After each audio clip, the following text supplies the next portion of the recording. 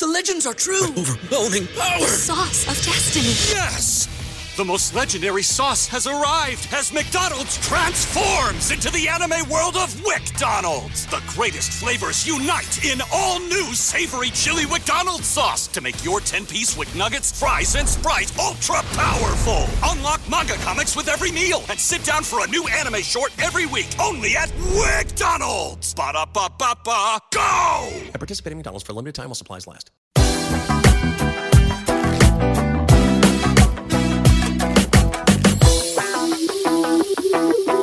Welcome to the 3 Down Nation podcast. I'm Justin Dunk, joined by John Hodge and JC Abbott. Today, we're discussing MCL ligament damage in the left knee of Riders franchise quarterback Cody Fajardo, who the Ottawa Redblacks should start at quarterback.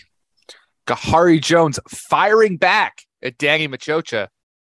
The Blue Bombers looking to stay perfect in Cowtown, and former CFL quarterback Chris Streveler signing with the New York Jets. But first, the CFL posted its largest average TV audience of the 2022 season in Week 7 on TSN. Saskatchewan led the way with 648,000 tuning in to watch the Rough Riders lose to the Argonauts on Sunday night. That high rating has started a discussion around the idea of having Sunday games in the summer until the NFL begins in September. What's your take? Personally, I don't think that this data from this week is all that meaningful simply because it was the Riders, right, that played on Sunday. We know that the Riders always do the best ratings on average. They have the 3 highest rated games of the season thus far. And there also wasn't any CFL action on Saturday this week, right? There was a gap from Saturday to Sunday, which I think may have inflated that audience as well.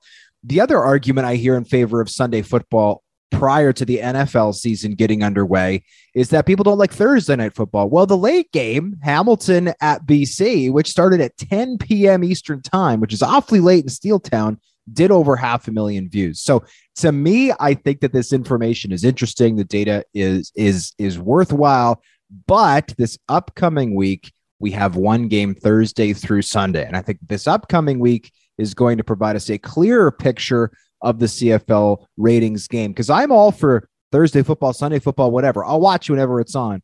But I do think that obviously the CFL and TSN should try to schedule things when most fans are able to watch.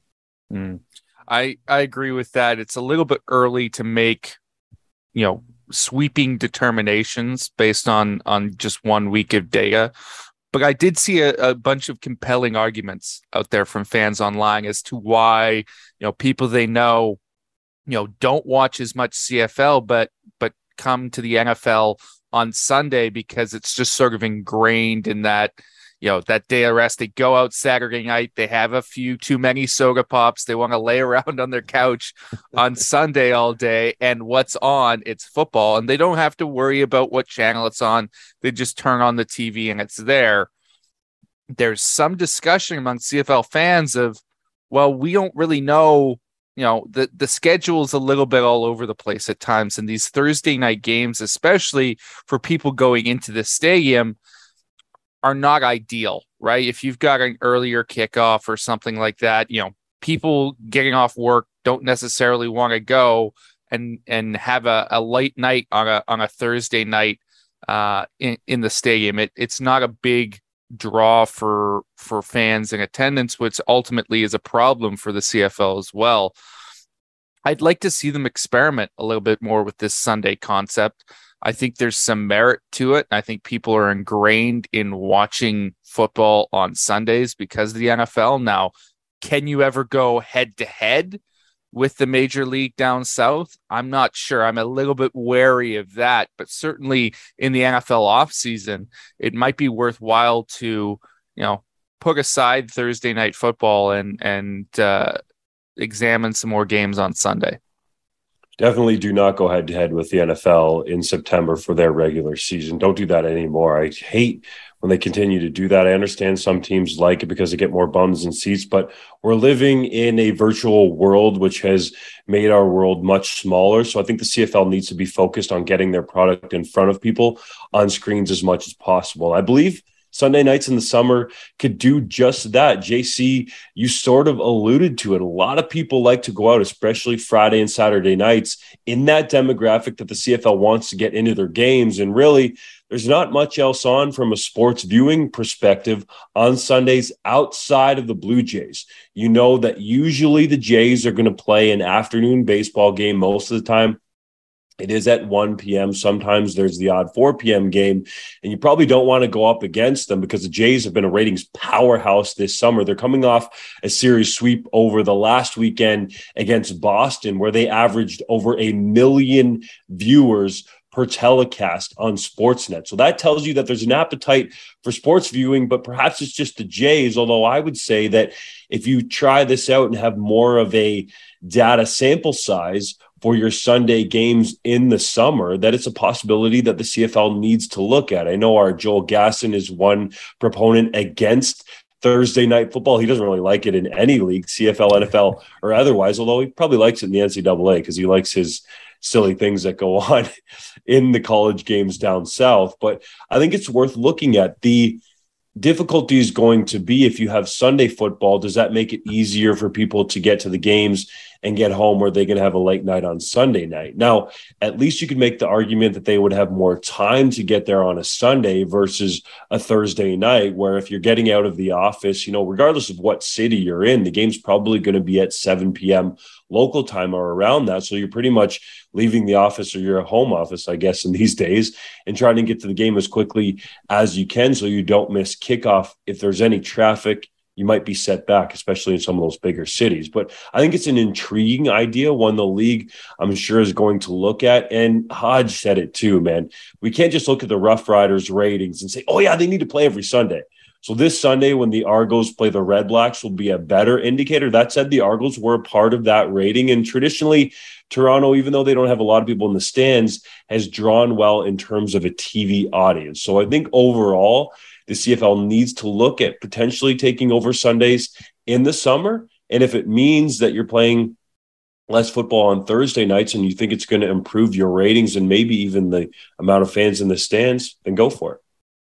One thing I'll say, and obviously all three of us have an editorial role on the site. If the CFL is looking to make headlines every single day, or at least have news every single day, spreading games over 4 days is a nice way to do that. Wednesday, you get your depth charts, you get your injury news, you have 4 days of games. By Monday, you're still recapping the Sunday game. And by Tuesday, right, the one day that is not adjacent to a game day, you're going to have teams practicing, coming back to practice for the first time in the week, getting ready for their Thursday game or their Friday game. That seems to be a nice way. If you have 2 double headers, as we've seen sometimes, 2 Friday, 2 Saturday, you open yourself to some dead spots in the week, which I don't think is good for any organization that's looking to stay relevant in the news cycle, whether it's on our publication or, of course, elsewhere. And the one thing I'll add is I think the CFL just needs to focus on the idea of casual viewership. I think that's the key thing here. Like, people who watch football, people who watch the NFL especially, are not necessarily dedicated, informed football fans all the time, right? They watch what's on. They watch what's accessible to them. And the NFL, because it's so big, because there's so many different options and ways to watch it and consume it, it's so easy to have that in front of you. And it's so ingrained, especially on those Sundays, to just, 1 or 2 channels, flip between. You never have to move. You never have to do anything. I think the CFL in particular needs to make it more accessible for casual viewers to both go to games and watch on TV. And part of that is, when people watch the NFL on Sunday, it's on things like CTV in primetime, right? It's on the major networks. It still boggles my mind that the CFL is exclusively on TSN and that it's not on the major network that everyone gets. That needs to change in the future. You need to be accessible to more people. The heyday of the CFL was when it was on the CBC and it was a free public broadcaster that everyone got with your antennas, right? You need to get in front of everyone. Part of that is online content and streaming now.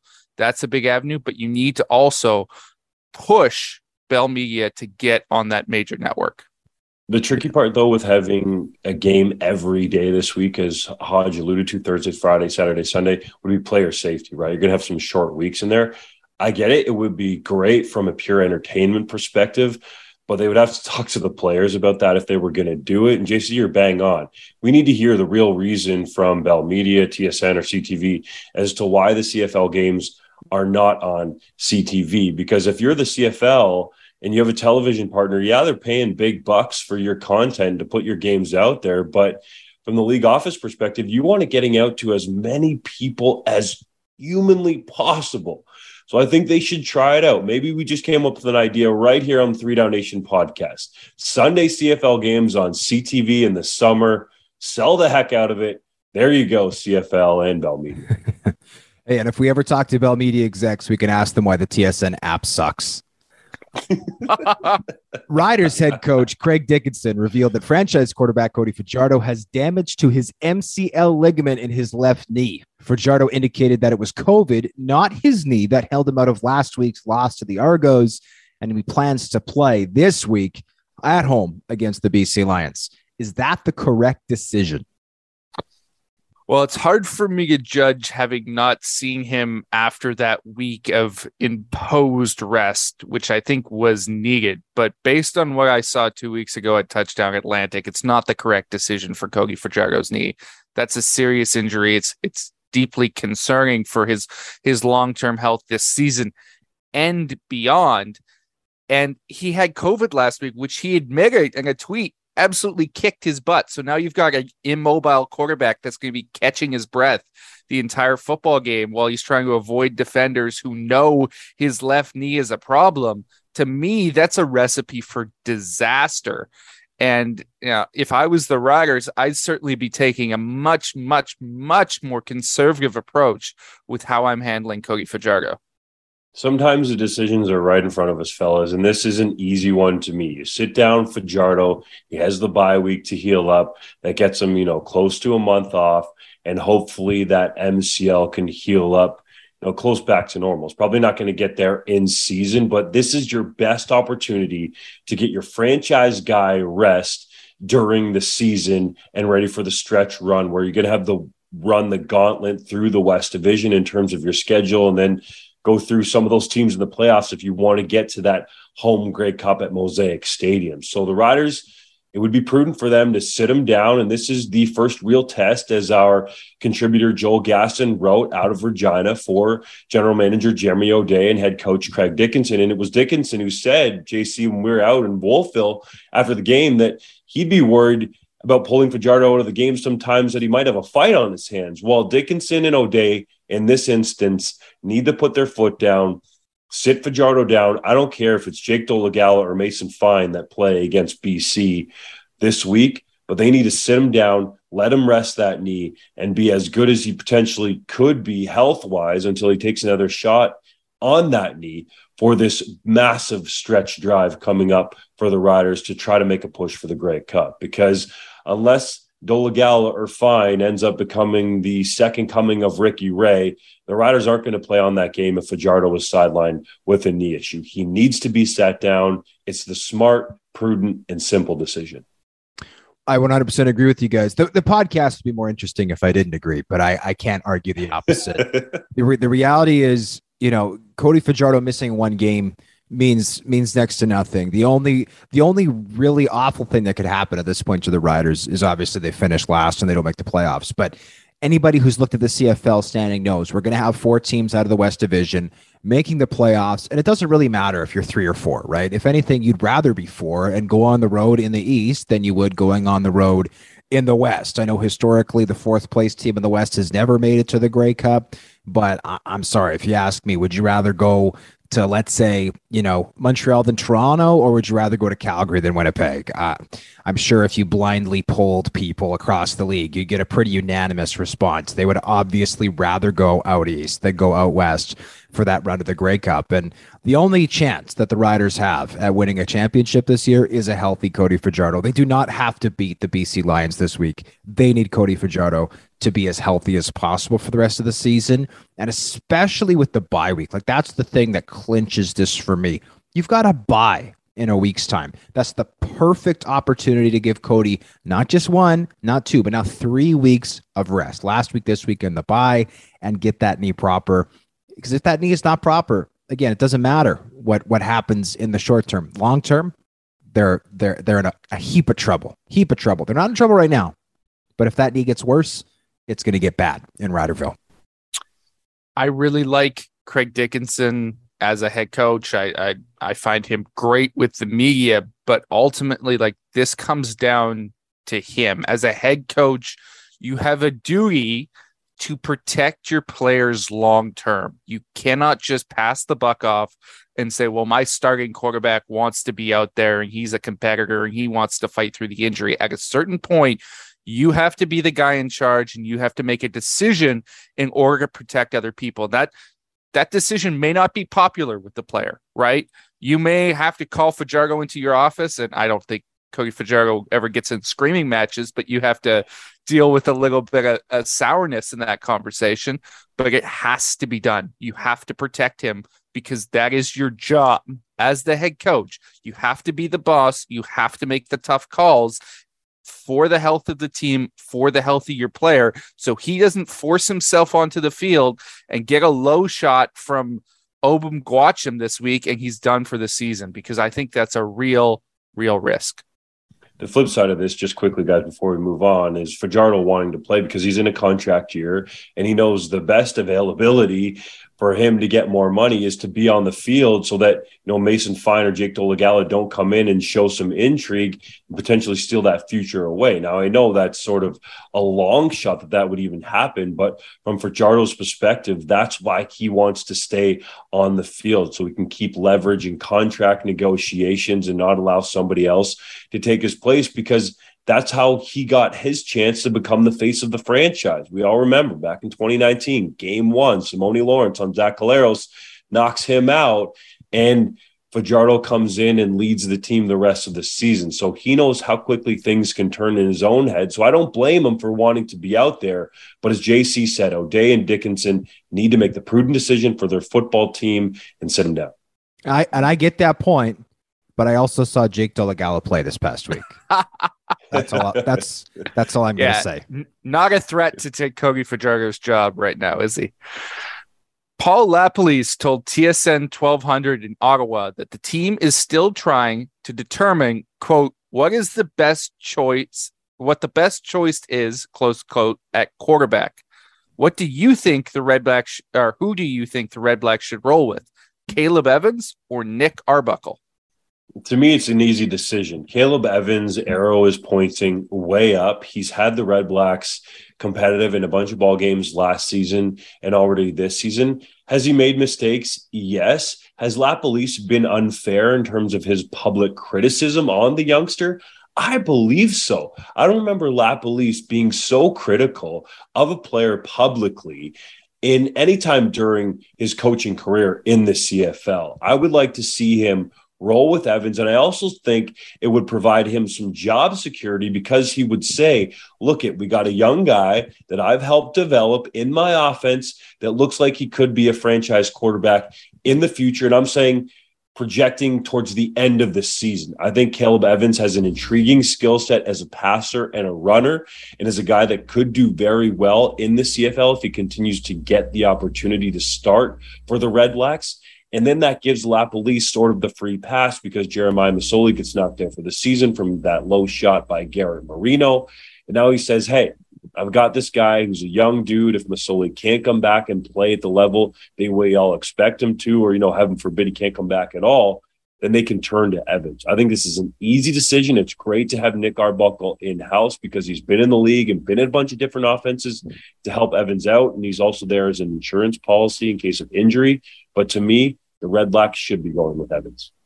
Yeah, I don't think Evans should get a long leash, but I certainly think that Evans bought himself some time with a very good performance against the Montreal Alouettes. He put up 33 points on the board. It should have been 40 had Darvin Adams squeezed that touchdown, which should have been a touchdown pass late in the game to tie it up. Caleb Evans protected the football well. He's run the football well. He has certainly shown signs of improvement even over the 3 games that he's played, 2 of which he started since, as Dunk mentioned, Jeremiah Masoli went down following the hit from Garrett Marino.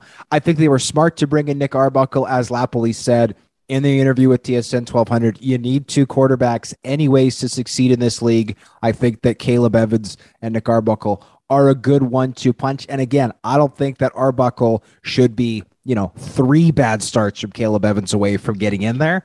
But I certainly think that Caleb Evans bought himself some time with a very good performance against Montreal. I'm excited to see what he can do this week against the Argos. Yeah, if you had asked me this 2 weeks ago, I would have said get Nick Arbuckle in there as soon as possible, because I wasn't overly enthused with what I saw from Caleb Evans as a rookie. I thought Arbuckle's a safer option. I thought he fit really nicely with what Lapalisse had done with, immobile quarterbacks in the past, like Matt Nichols. I thought it was a nice pairing. But if you're going to stand in front of your football team and say, this is all about merit and how you play and what have you done for me lately? Well, Caleb Evans the last 2 weeks has looked really good, done everything that you've asked of him.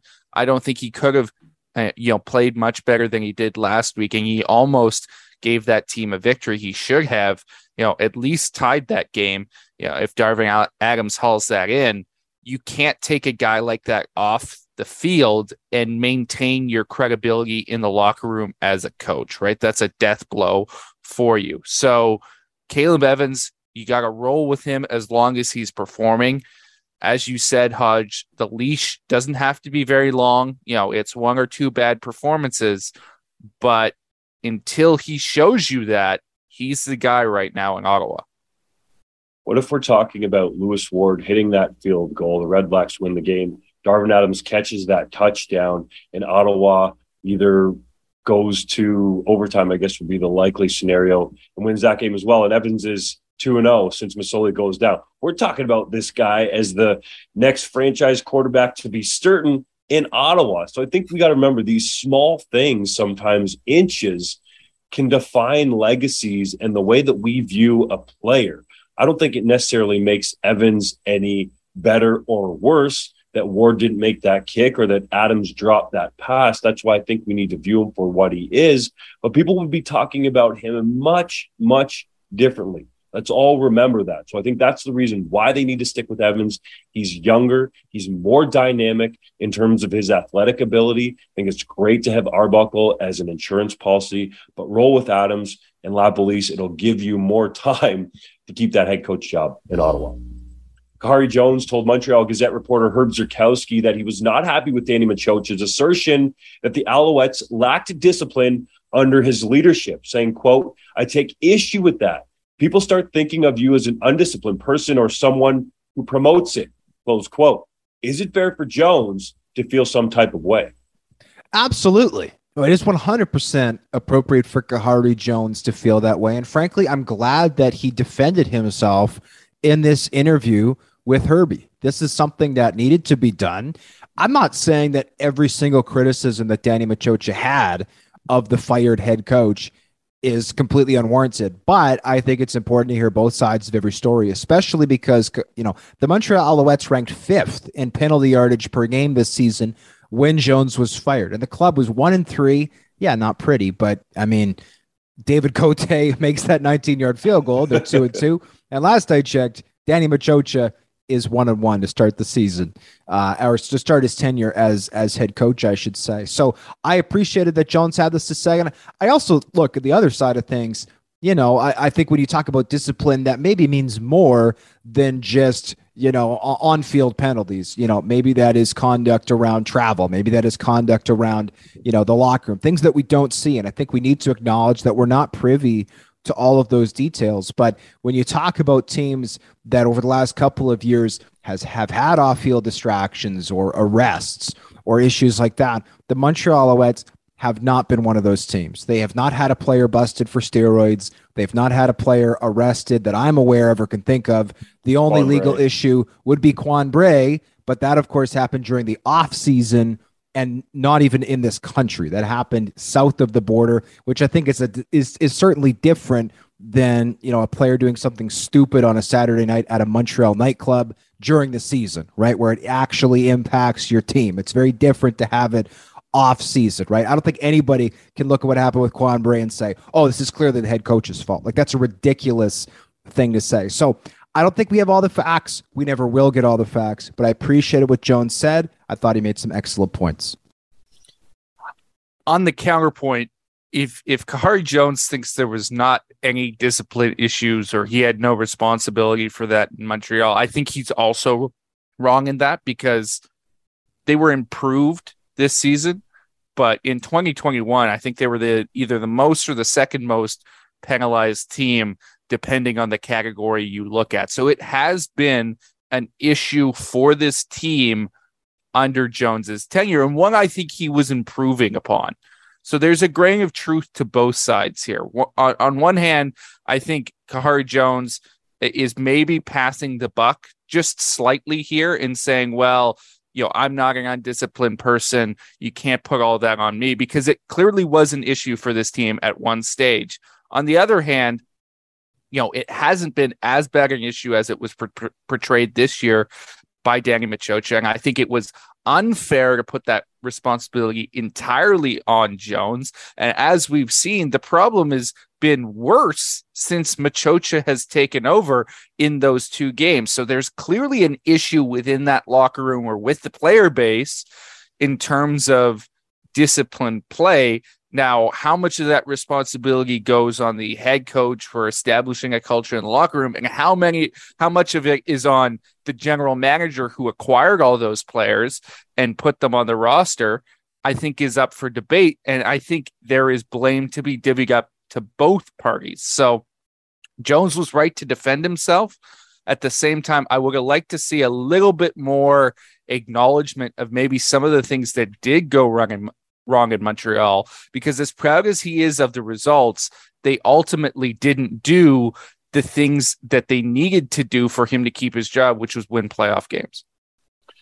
Yeah, but he was never really going to keep it, right? Unless he won the Grey Cup, he was going to be fired by Maciocia. That was set up. I do agree with you that there's some blame to go around, because Maciocia is the GM. He ultimately has the final say over players on the roster, and Jones was the head coach. I think what Jones took issue with mostly was saying that it's not like he promoted it, right? We got to remember that penalties, especially on defense, are called in a much different way now, even than just a couple of years ago, fellas. Like, pretty much you breathe on a quarterback, that roughing the passer flag is coming out. There have been some calls, and as a former Canadian University quarterback myself, that I've seen, I'm going, really?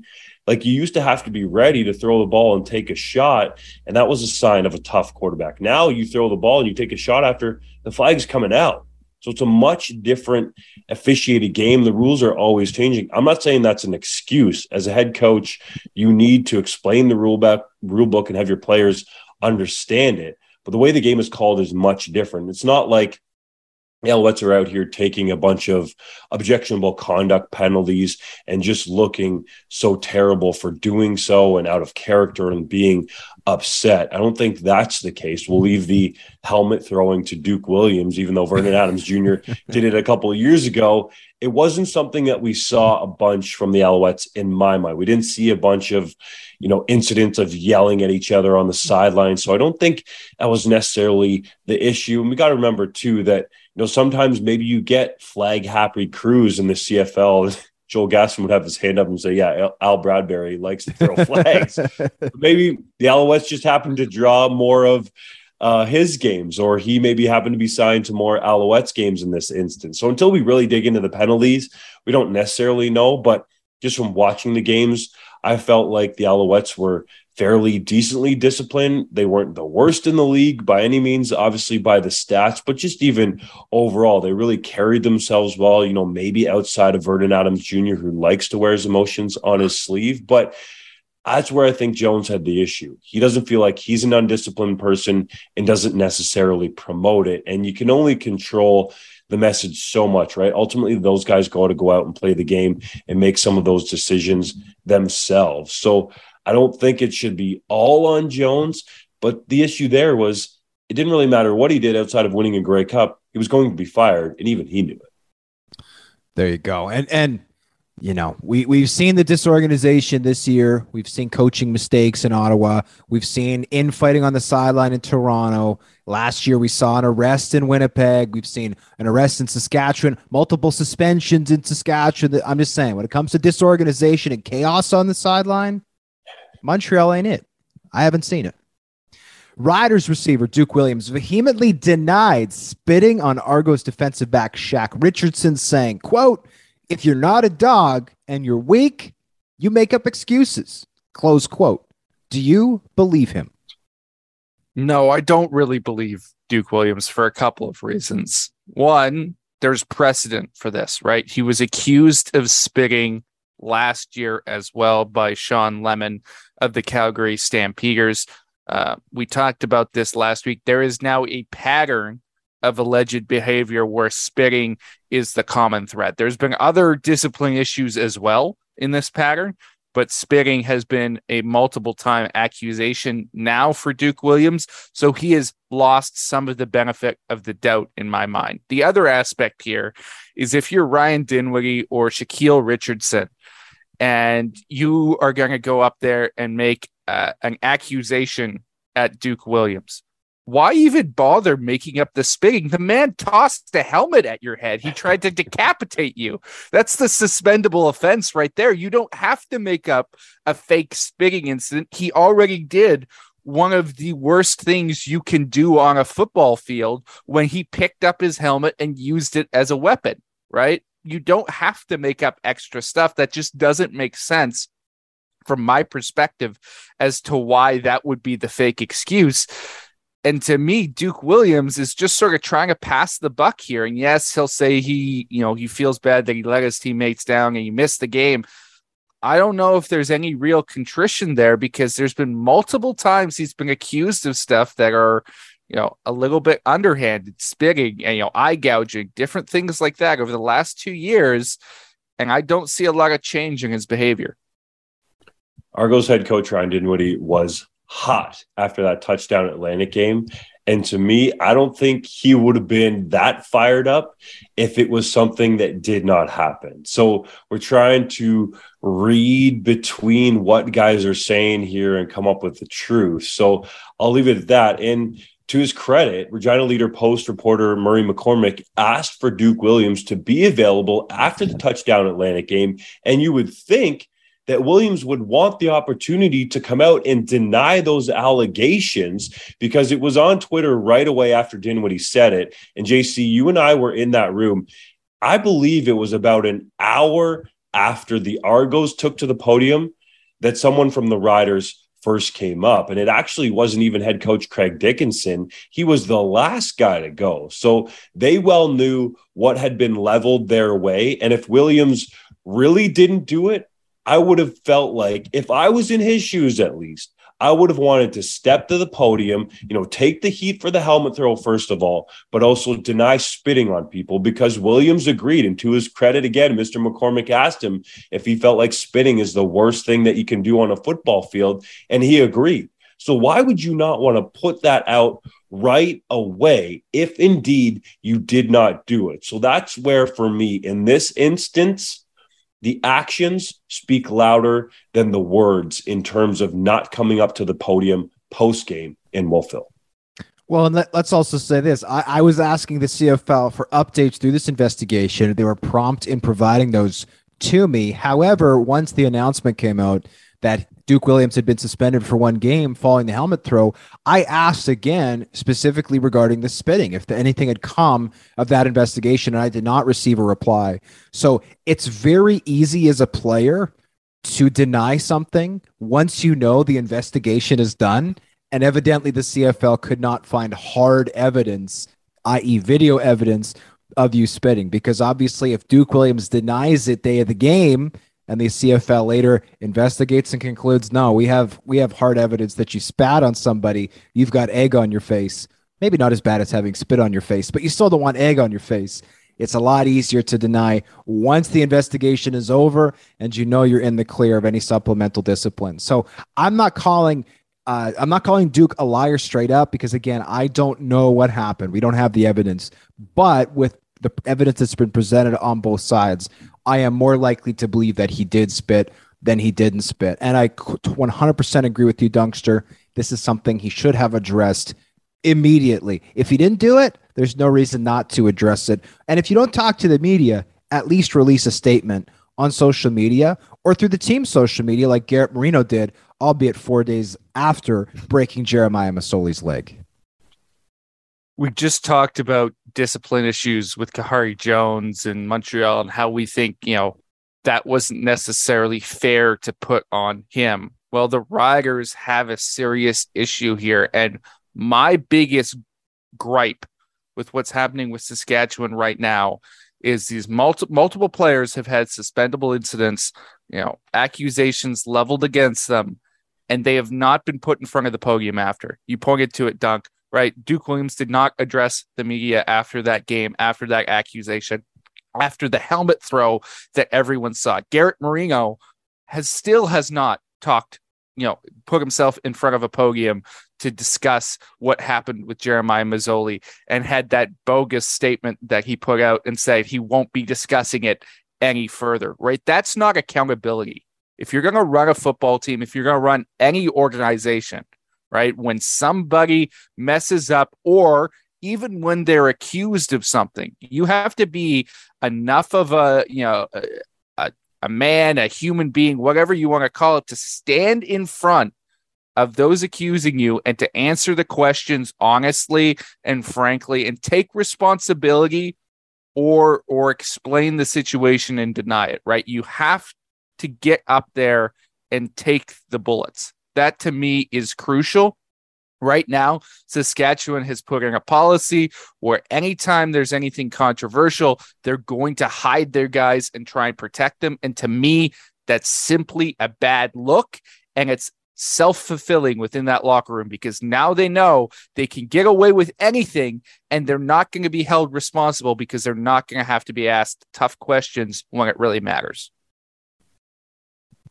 The undefeated 7-0 Blue Bombers travel to Calgary this week for a showdown with the Calgary Stampeders. Can Bo Levi Mitchell and the White Horses take down Winnipeg? Yes, I believe the Stamps can. I think the game is a pick'em at most sports books, if that tickles your fancy. And I like Calgary coming off a bye, and last time it was so close. Kamar Jordan had that tying touchdowns in his hands, and then it bounced away to DeMario Houston. That was at IG Field. So now with the Stampeders being able to be at McMahon Stadium, I imagine Jordan's going to catch every pass that comes his way, and they're going to be juiced up after having a week of rest. So I'm jacked up for this tilt. We're going to do our best, fellas, to hype it up right here and now. It's going to be a gooder. It's going to be a gooder. I will say I was a little salty after the Bombers the Bombers beat Edmonton, not because they won, but because my prediction was they were going to lose that game. And honestly, they got outplayed. Like everybody, it's like, oh, they won by 14 points. It's like, come on. They were not the better team. I'm not trying to take the win away from them, but Edmonton outplayed them at Commonwealth Stadium. And that was clear to anybody who actually watched the game and didn't just look at the scoreboard after it was completed. I am picking Calgary to win. I still think that Winnipeg is the best team in the CFL, but they are too banged up right now, right? They're still missing Michael Couture, the reigning CFL All-Star center, to injury. I don't think he's going to be back soon. Greg Ellingson, Nick Dembski, Carlton Agadosi are hurt in the receiving core. Jackson Jeffcoat is still not practicing as that all-important bookend to Willie Jefferson. To me, that combination of injuries paired with the fact that this game is on the road, I do think that I smell at least a Calgary Stampeders win. And if I was placing money on this game as a pick'em, I'd be very happy to put money on that line, getting the Calgary Stampeders at home. I know Winnipeg is 7-0, but they're not going to finish the season 18-0. They're going to lose at some point. I thought it was last week. I think it happens this week. I'd also be inclined to put some money down on the Stampeders, but I'm not going to do so just yet because I want to see how a few things unfold for them this week in practice, because they've been missing some pretty significant players in the early going of this week, with a few COVID cases and at least one case of pneumonia as well. So I'm a little bit concerned if, obviously they're coming off the bye. Hopefully this is residual COVID. It clears up in time for the game. but I'm wary that they'll also be missing some key contributors, much as the Saskatchewan Roughriders were last week, heading into this crucial game with Winnipeg, and that levels the playing field. The Bombers may be banged up, but if you have some illness in your locker room, that can have a pretty devastating impact on your ability to play at the level you're expected to. If Bo Levi Mitchell's out there, it's a pick'em game in Calgary with all the issues that the Blue Bombers are dealing with. JC, man, just save your trouble. Don't worry about it anymore. Put your ducats down on the stamps, okay? Well, I will say credit to JC. And I don't think they will be, the game's not till Saturday, but if like Derek Dennis and Kadeem Carey and Jameer Thurman and like, the list goes on, if they're all not available, I would reconsider. But again, the game's not till Saturday. I'd imagine some, if not all those guys, will be back. Kadeem Carey is the one who matters most to me. Kadeem Carey, I think, is the best on the player. fence, both of you, okay? Sitting on the fence is fun sometimes. It's now time for Hodges' Heritage Moment. On this day in 2017, John Urschel announced his retirement from the NFL at the age of 26. The Winnipeg native was a first-round pick of the Baltimore Ravens in 2014 and appeared in 40 games with the team, making 13 starts at center and guard. Urschel won the William V. Campbell Trophy, also known as the Academic Heisman at Penn State, and is now a professional mathematician who's been published, performing incredible feats of research. My question for both of you is, how good, on a scale from 1 to 10, how good are your math skills? Compared to Urschel's, it's a 1 or maybe minus. I'm not saying compared to Urschel. I'm saying compared to the average adult in our society. Oh, well, I mean, that's probably not a very high bar. So maybe a 5. I don't know. They're not very good, though. Oh, wow. Okay. Average adult we're talking about. I noticed Dunk is dodging the question. I think there's a reason for that. I don't think he's a 5 or even a 4. Probably not a 3. He left the math to his center. Yes, exactly. That's all you need to know. How many defenders are in the box and how many defenders are on the field. That's about it. There you go. That's what we call a math degree from Guelph. Yes. The Griffin special. Not one math class in that Bachelor of Arts. Okay, boys? Let's keep it rolling. Speaking of math, the 3-minute drill. Can you guys keep telling me how many seconds are in 3 minutes quickly? 180. Boom. Hodge got you, JC. The Saskatchewan Roughriders have trademarked a new logo, though President Craig Reynolds says the team has no plans to change their primary one. Does that make sense? It does, because let's be honest, that new logo they trademarked is ugly. The Edmonton Elks signed former NFL and Argos defensive lineman Coney Ely. Is that a good fit? I think it's a great fit. They've worked together before in Toronto. The Elks have a desperate need along that defensive line. He's long, he's athletic, and he's a big name, which Chris Jones loves. JT Barrett, a prized free agent signing for Edmonton who retired after suffering an offseason injury, has been hired as an offensive assistant coach with the Detroit Lions. Is that a smart move? It is for Mr. Barrett because his earning potential in terms of rising in the NFL coaching ranks is way higher than it would have been even if he became a franchise quarterback in the CFL. The Blue Bombers posted a $2.1 million operating profit in 2021 despite a pandemic-shortened season. Is that positive news for the Blue and Gold? It absolutely is. If you only get 7 home dates, let's remember, in a normal season you get 10. You get 9 plus the preseason game. Only 7 games. Absolutely, this is positive news. Yes, the team received some government assistance during the pandemic, but 1 year after 2020, you can't argue with turning a profit. The Red Blacks have signed defensive end Antonio Simmons after he was cut by the Montreal Alouettes. Can he help Ottawa's pass rush?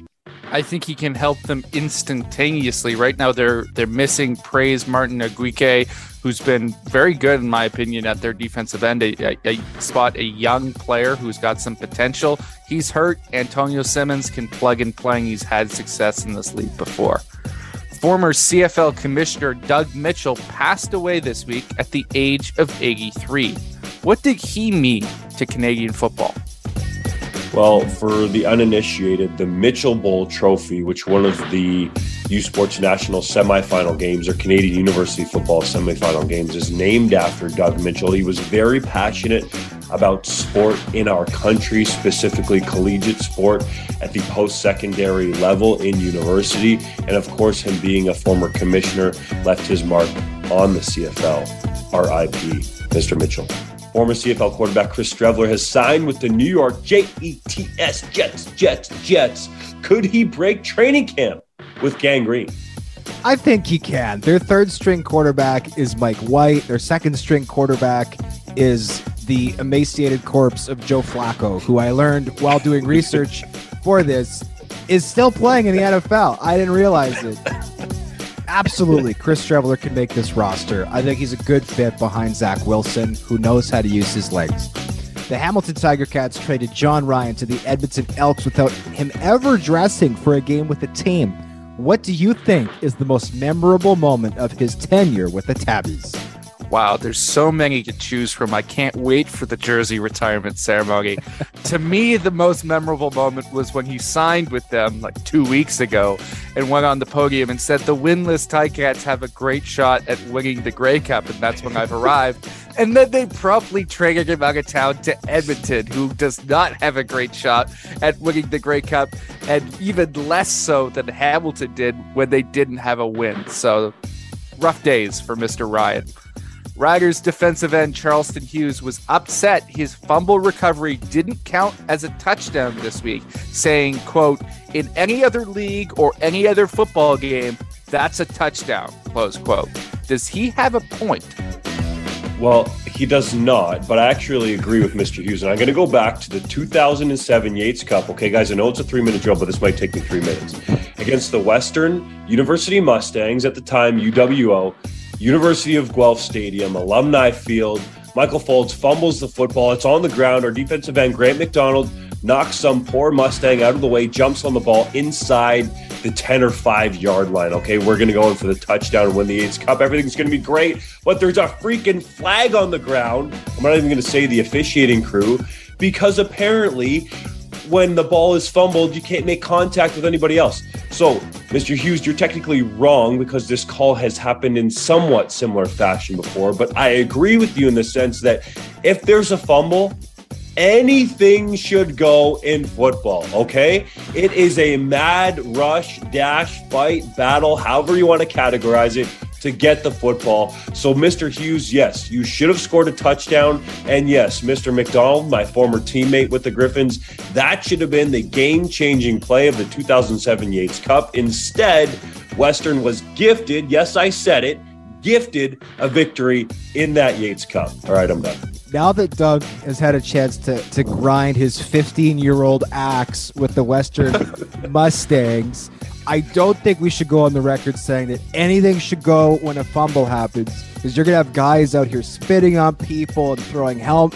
Never mind. Okay, well, yeah. Don't pull a Duke Williams when the ball's on the ground. Don't spit or throw somebody's helmet. But other than that, you can bat the ball like Hughes did. You can hit somebody else who's in the way, who might jump on the ball before you to get them out of the way. We are playing a contact sport, after all. Let's just let the rules of the game, anything that would happen in a natural play of football, let it go on when the ball is on the turf. All right, referees, please and thank you. I just want to know what you would have said to the camera had you gotten the end zone in that Yates Cup. I think we all know what he would have said. Yes, sadly we know. Canadian receiver John Mechie III announced that he has been diagnosed with leukemia and will likely miss his entire rookie NFL season with the Houston Texans. Guys, how awful was that news to hear? Oh, it's devastating news. And obviously this is a story that's much bigger than football. I mean, he was a second-round pick, worked his tail off at Alabama, and even before that to get recruited to Alabama to get this opportunity. But first and foremost, the important thing is his own personal health. So on behalf of all of us at 3 Down Nation, we want to extend our sincerest, thoughts and well wishes to John Mechie III and his family as they negotiate this tough time. He did say in his statement he anticipates making a full recovery, and obviously we wish him that over the coming year. Well said, Mr. Hodge. And that's it for this edition of the 3 Down Nation podcast. Be sure to join us again next week.